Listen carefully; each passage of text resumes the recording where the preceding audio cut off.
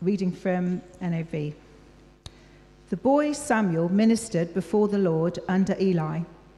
In those days, the word of the Lord was rare. There were not many visions. One night, Eli, whose eyes were becoming so weak that he could barely see, was lying down in his usual place.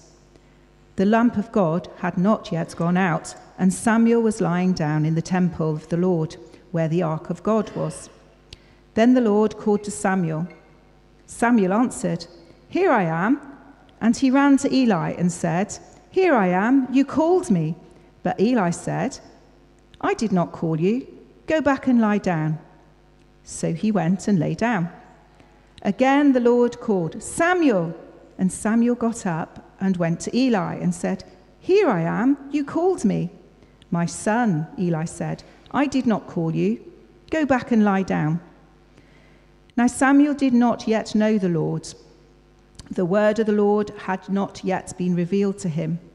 The Lord called Samuel a third time, and Samuel got up and went to Eli and said, "Here I am, you called me." Then Eli realized that the Lord was calling the boy. So Eli told Samuel, "Go and lie down, and if he calls you, say, 'Speak, Lord, for your servant is listening.'" So Samuel went and lay down in his place. The Lord came and stood there, calling as at the other times, "Samuel, Samuel." Then Samuel said, "Speak, for your servant is listening." And the Lord said to Samuel, "See, I am about to do something in Israel that will make the ears of everyone who hears of it tingle. At that time I will carry out against Eli everything I spoke against his family, from beginning to end. For I told him that I would judge his family forever, because of the sin he knew about his sons made themselves contemptible, and he failed to restrain them.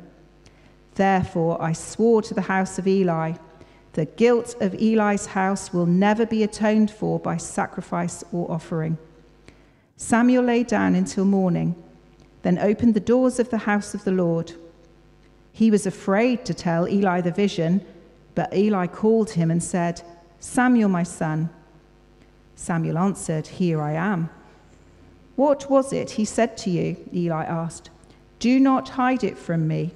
May God deal with you, be it ever so severely, if you hide from me anything he told you." So Samuel told him everything, hiding nothing from him. Then Eli said, "He is the Lord. Let him do what is good in his eyes." The Lord was with Samuel as he grew up, and he let none of his words fall to the ground. And all Israel, from Dan to Beersheba, recognized that Samuel was attested as a prophet of the Lord. The Lord continued to appear at Shiloh, and there he revealed himself to Samuel through his word. And Samuel's word came to all Israel. Thank you. That's great.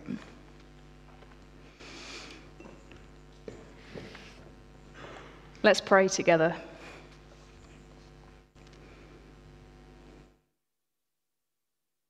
Here we are, Lord, in your house again, positioned to hear from your word.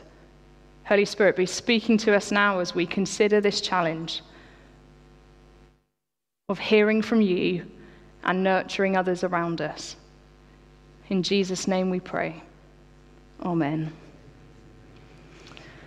Well, we're in part 2, as I've said, of this series that we've called Foundations of Faith, considering together from a biblical perspective how it's a whole church responsibility to raise children and young people in the faith.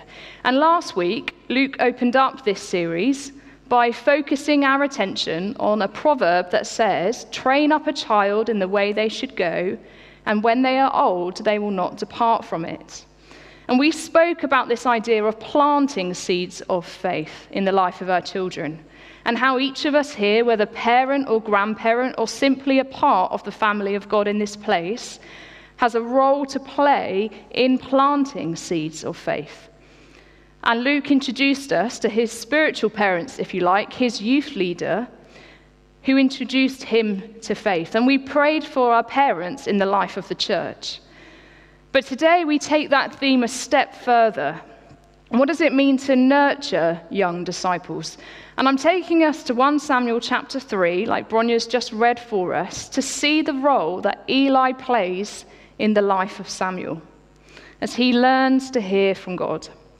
And I love this passage of Scripture because we have so much to learn ourselves about how we hear from God. But I love narrative passages of Scripture, stories where we are introduced to characters and people's lives, because we can relate, interact, and consider their part in God's story before we ask ourselves what is our part to play. And whenever we're introduced to narrative stories in Scripture, we need to be resourced. We need to use the right tools to read them effectively. And this morning we're going to use two tools together as we study this passage of Scripture. The first tool is we're going to look at the characters involved. Who are they? What's their role in the story? And what does the narrator tell us about them? And then we're going to think about the repetition in the passage. What is being emphasized? How is the story structured? And what is the significance of this? And as we study the characters, the repetition, and the structure of our story today, I want us to frame this with the question, what role does Eli play in nurturing the faith of Samuel? But first, how do we get to this part in God's story? If we recap, the people of God, Israel, have been rescued from slavery out of Egypt and have made a covenant with God at Mount Sinai. Eventually, the next generation make it to the promised land, and they are supposed to live faithfully with their God.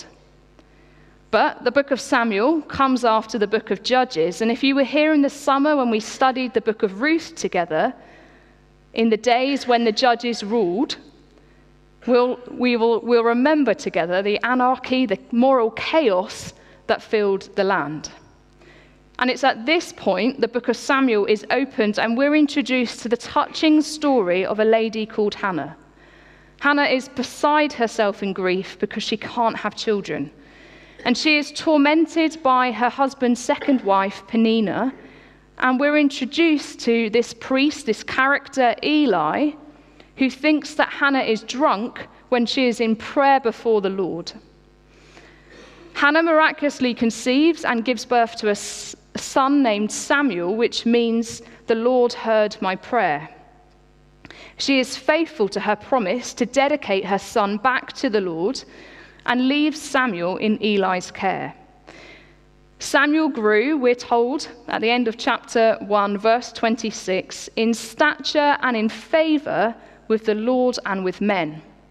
And this is really significant because the same description is said of Jesus in Luke chapter 2, verses 52, that Jesus grew in stature and in favor with the people and with God.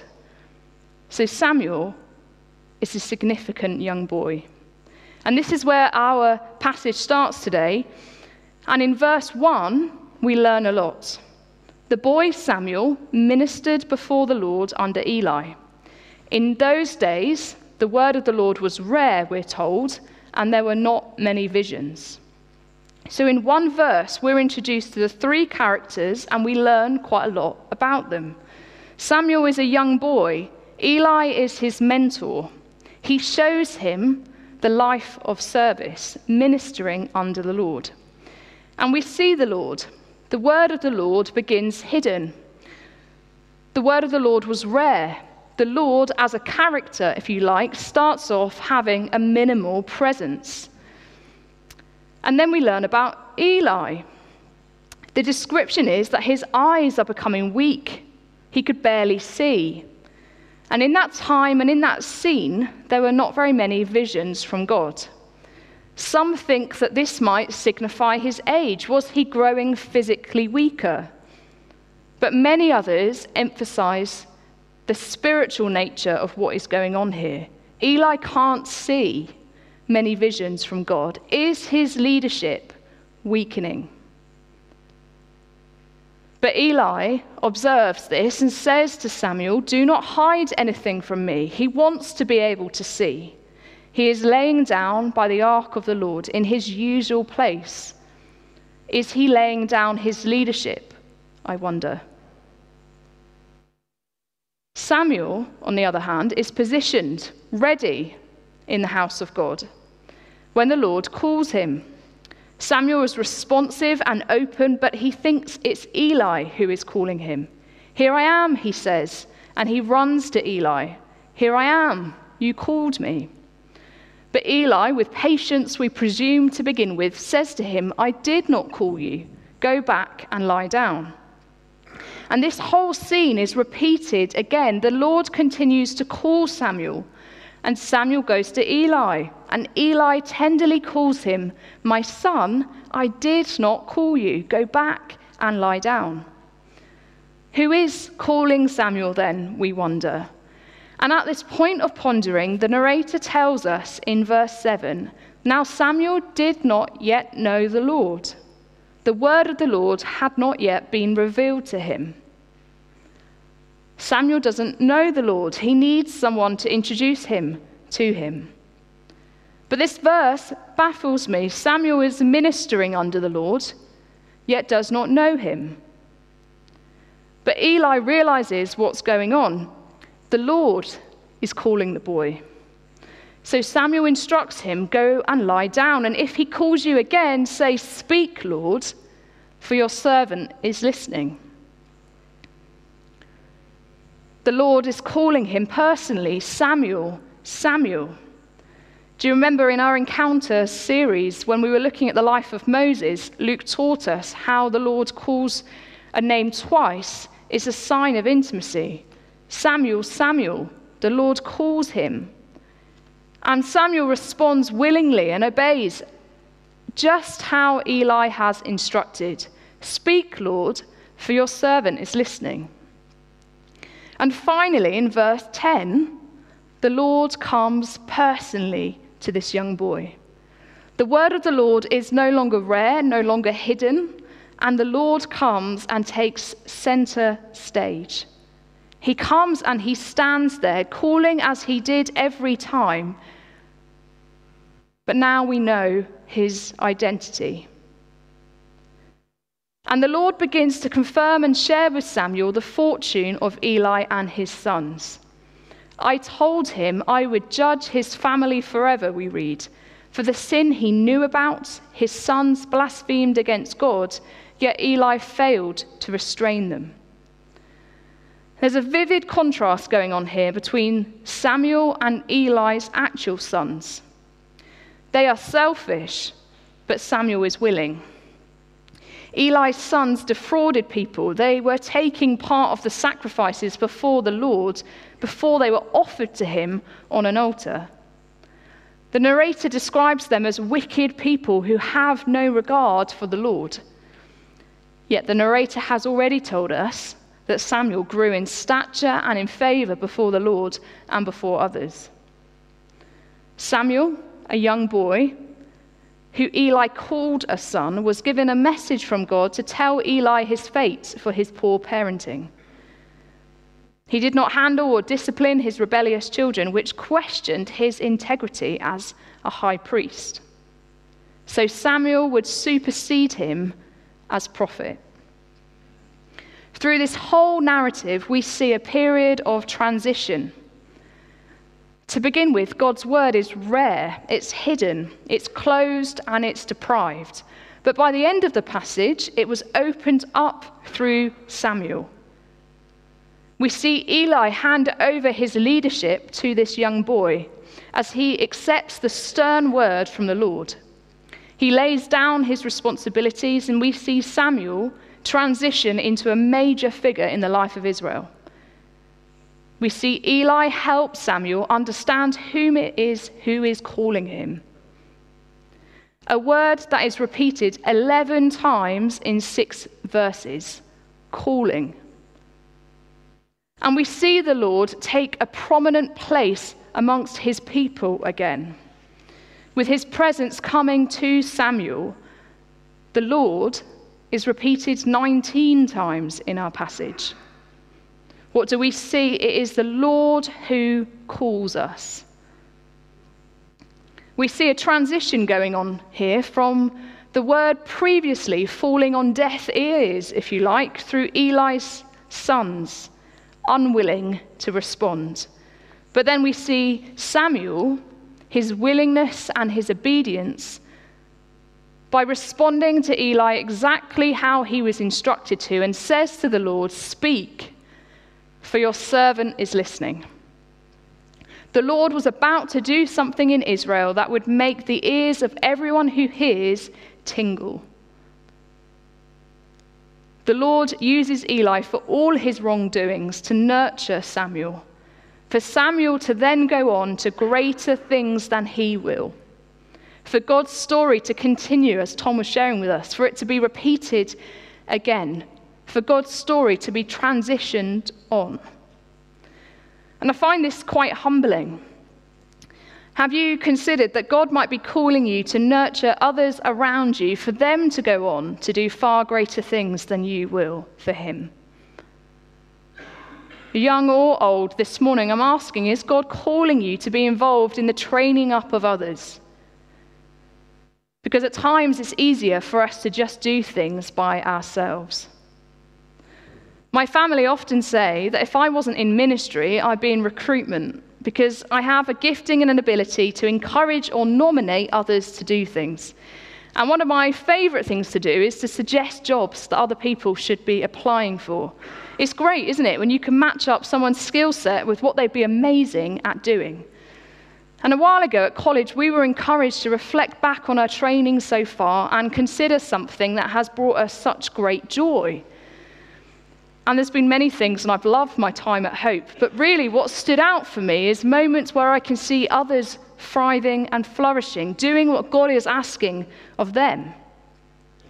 Two great friends of mine, our lovely Gemma and another friend of ours called Sarah from Honiton, now both work for Swim.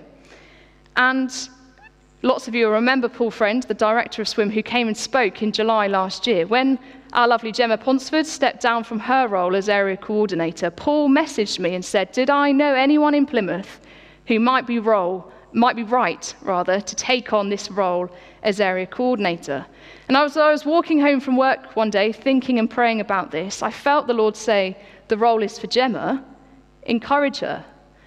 And I think it's fair to say, Gemma, it took some gentle encouragement for you to hear what the Lord might have been saying. But it's been a joy to see her thrive, not to embarrass her too much, in her role, seeing her use her giftings, and through her, for Swim trainees all across the city to be raised up to then nurture children and young people in our churches in this place. It's amazing when God calls and encourages us to encourage others to step in to what he has for them, because the story is continued and the kingdom is unlocked. I wonder this morning if God is nudging you to encourage someone. Could you help them see the gifting that they have and how God might want to use them? Is God nudging you to train someone up or to transition into something new? Is he calling you to be trained in some way? Is he asking you to be involved in nurturing our children and young people here in this place? Because this morning I want our emphasis to be really practical. So as we land considering what God might be asking of you, how he's asking you to play your part in the nurturing of others, I want us to draw our attention to practically how Eli nurtures Samuel for a moment. Because I think we see him do three things. The first thing that Eli does to nurture and grow Samuel is he encourages him to serve. And there's something interesting at play here, because Samuel is ministering under the Lord. He is Eli's helper or assistant, but he doesn't yet know the Lord personally. I want us to explore that for a moment. And some of us, over lockdown, with Mary and Richard Simpson's help, did a Parenting for Faith course. And one of the metaphors and illustrations they used to help parents share their faith with their children was this idea of framing. So if you can picture the frame on a picture or a window for a moment, this idea or principle suggests that when parents are encouraged to answer their children's questions of faith, the idea is that they are supposed to frame it spiritually. Because one of the dangers for children is that they learn about God but don't understand how God is relevant to their everyday life. So when a child asks a question of faith, the encouragement to the parent is to respond with an answer that frames God's involvement. And I share this because I wonder if this is exactly what Eli is doing here in this moment. Samuel is serving under him, and you can picture Eli perhaps explaining all that is going on to him. The everyday tasks that they are doing together, opening the tabernacle doors every morning, cleaning the furniture, sweeping the floors. You can picture Eli explaining to Samuel what is going on and why they are doing it, how this is serving the Lord. Samuel is given access. He's included even when his understanding or knowledge of God might not match Eli's. And if I take you back to the chapter before, in chapter 2, verse 18, we read about Samuel, and he's described to be a boy wearing a linen ephod. And what this was his mum Hannah came every year to offer an annual sacrifice before the Lord, and she would give Samuel a new garment to grow into. And this was the uniform of a priest, the kind of robe, if you like. Samuel was given responsibility and room to grow, and the uniform to wear. So I wonder if our children and young people in this place might not have the understanding, knowledge, or experience of God yet, but in what ways, as a church family, are we letting them serve, learn, and grow into their gifting? Are we giving them access to church life, to decision-making, to communion, to worship, to prayer, to baptism, so that they see how these matters of faith can be framed as part of everyday life? I think we have some room to grow into this as a church family. Gabby Benjamin has a vision for us to include our young people into the life of service here at Hope. And we're going to hear an interview from her in the weeks to come in this series, as she explains about Serving Sunday, how once a month our young people are going to be involved in serving, to be part of the church family here and be given room to grow into the giftings that they have. And as we hear from her in the weeks to come, I want this to be something that we all hold on to as a church and see the great benefit of. Samuel is allowed to serve under Eli, and he is given room to grow. The second thing I think we see from Eli's encouragement of nurturing of Samuel is he doesn't disqualify or discredit him. Luke often says it's the same Holy Spirit who speaks to us as he does to children. Eli doesn't doubt for a moment that it's the Lord who's calling this young boy. And I wonder for us whether our expectations or faith needs to rise as to what God wants to do or could do through our children and young people. I often share my story, but at the age of 10, God gave me a picture of a jack-in-a-box to speak into the life of my family's circumstances, this promised healing that would come for my dad, who was semi-paralyzed after a farming injury. We see it in Scripture. I've seen it in my life. God wants to speak and reveal himself to children and young people to change the world around them. Do we discredit or disqualify what God might want to do amongst our youngest in age, or the new to faith amongst us, I wonder? Finally, and I think most importantly, what Eli does is he helps the young boy hear God's voice. That's how he nurtures him. He introduces him to a God who wants to have a relationship with him. Samuel needed Eli to recognize that it is the Lord who was calling him. He needed the situation to be framed. God does speak. He does that. This is how you respond to him. Show him you're willing and simply say, "Speak, Lord, for your servant is listening." When we're nurturing others around us, whether young in years or new to faith, we need to help them discern what God might be saying. Introducing them to the ways that God speaks through his word, dreams and visions, through our minds. I often say if I have a thought, I can recognize that it's far too good to be mine, that it's got to be God's. Through our body, through our skin, through our hearts, through our guts, through our ears, through our eyes. How does God speak? How are we sharing the ways that God is speaking to us, to others, so that they can learn and grow in this?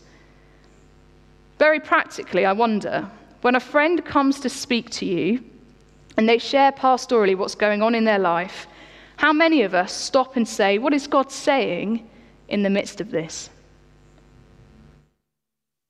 When we're praying for people, are we open to hear what God might be saying to them through us?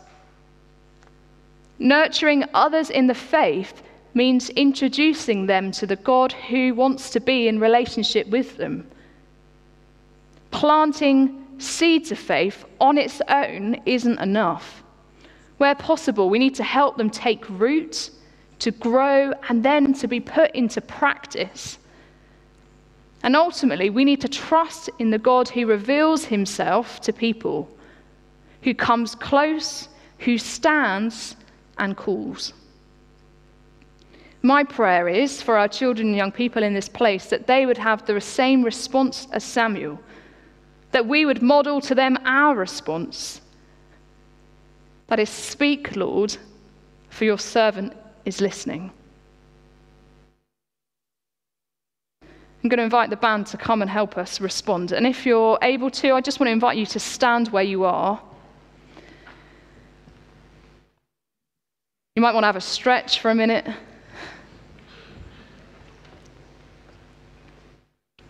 But as we stand and pray together now, I want us to think practically about who it is that God is asking you to nurture. Maybe you're a parent in this place and you can picture your child. Maybe you're a life group leader and you can picture your life group.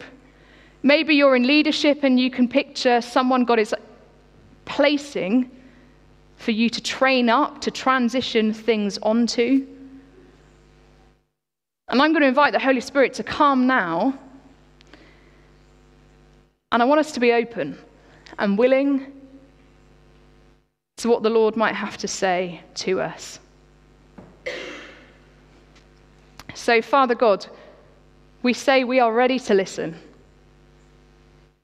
What are you saying to us this morning? We want to play our part in the nurturing of young disciples, whether young in age or new in faith. Would you be speaking to us, we pray, corporately as a church, about how you are transitioning us on to something new? But Lord, I pray that you'd be speaking to us now individually, helping us to identify who it is you're asking us to nurture. Who can we encourage in their gifting? Who can we nudge in the right direction? Who can we identify a gifting in and help train them up? Who can we pass the baton of leadership onto? Or who needs our help learning to hear from the voice of the Lord? Father, we thank you that your presence is not hidden from us. And we invite you now to come and take a prominent place. You are the Lord who calls us, and we pray right now you would reveal yourself to us for how you want us to practically take this word home with us this morning. Speak, Lord, your servants are listening. Use us for the task ahead. In Jesus' name we pray. Amen.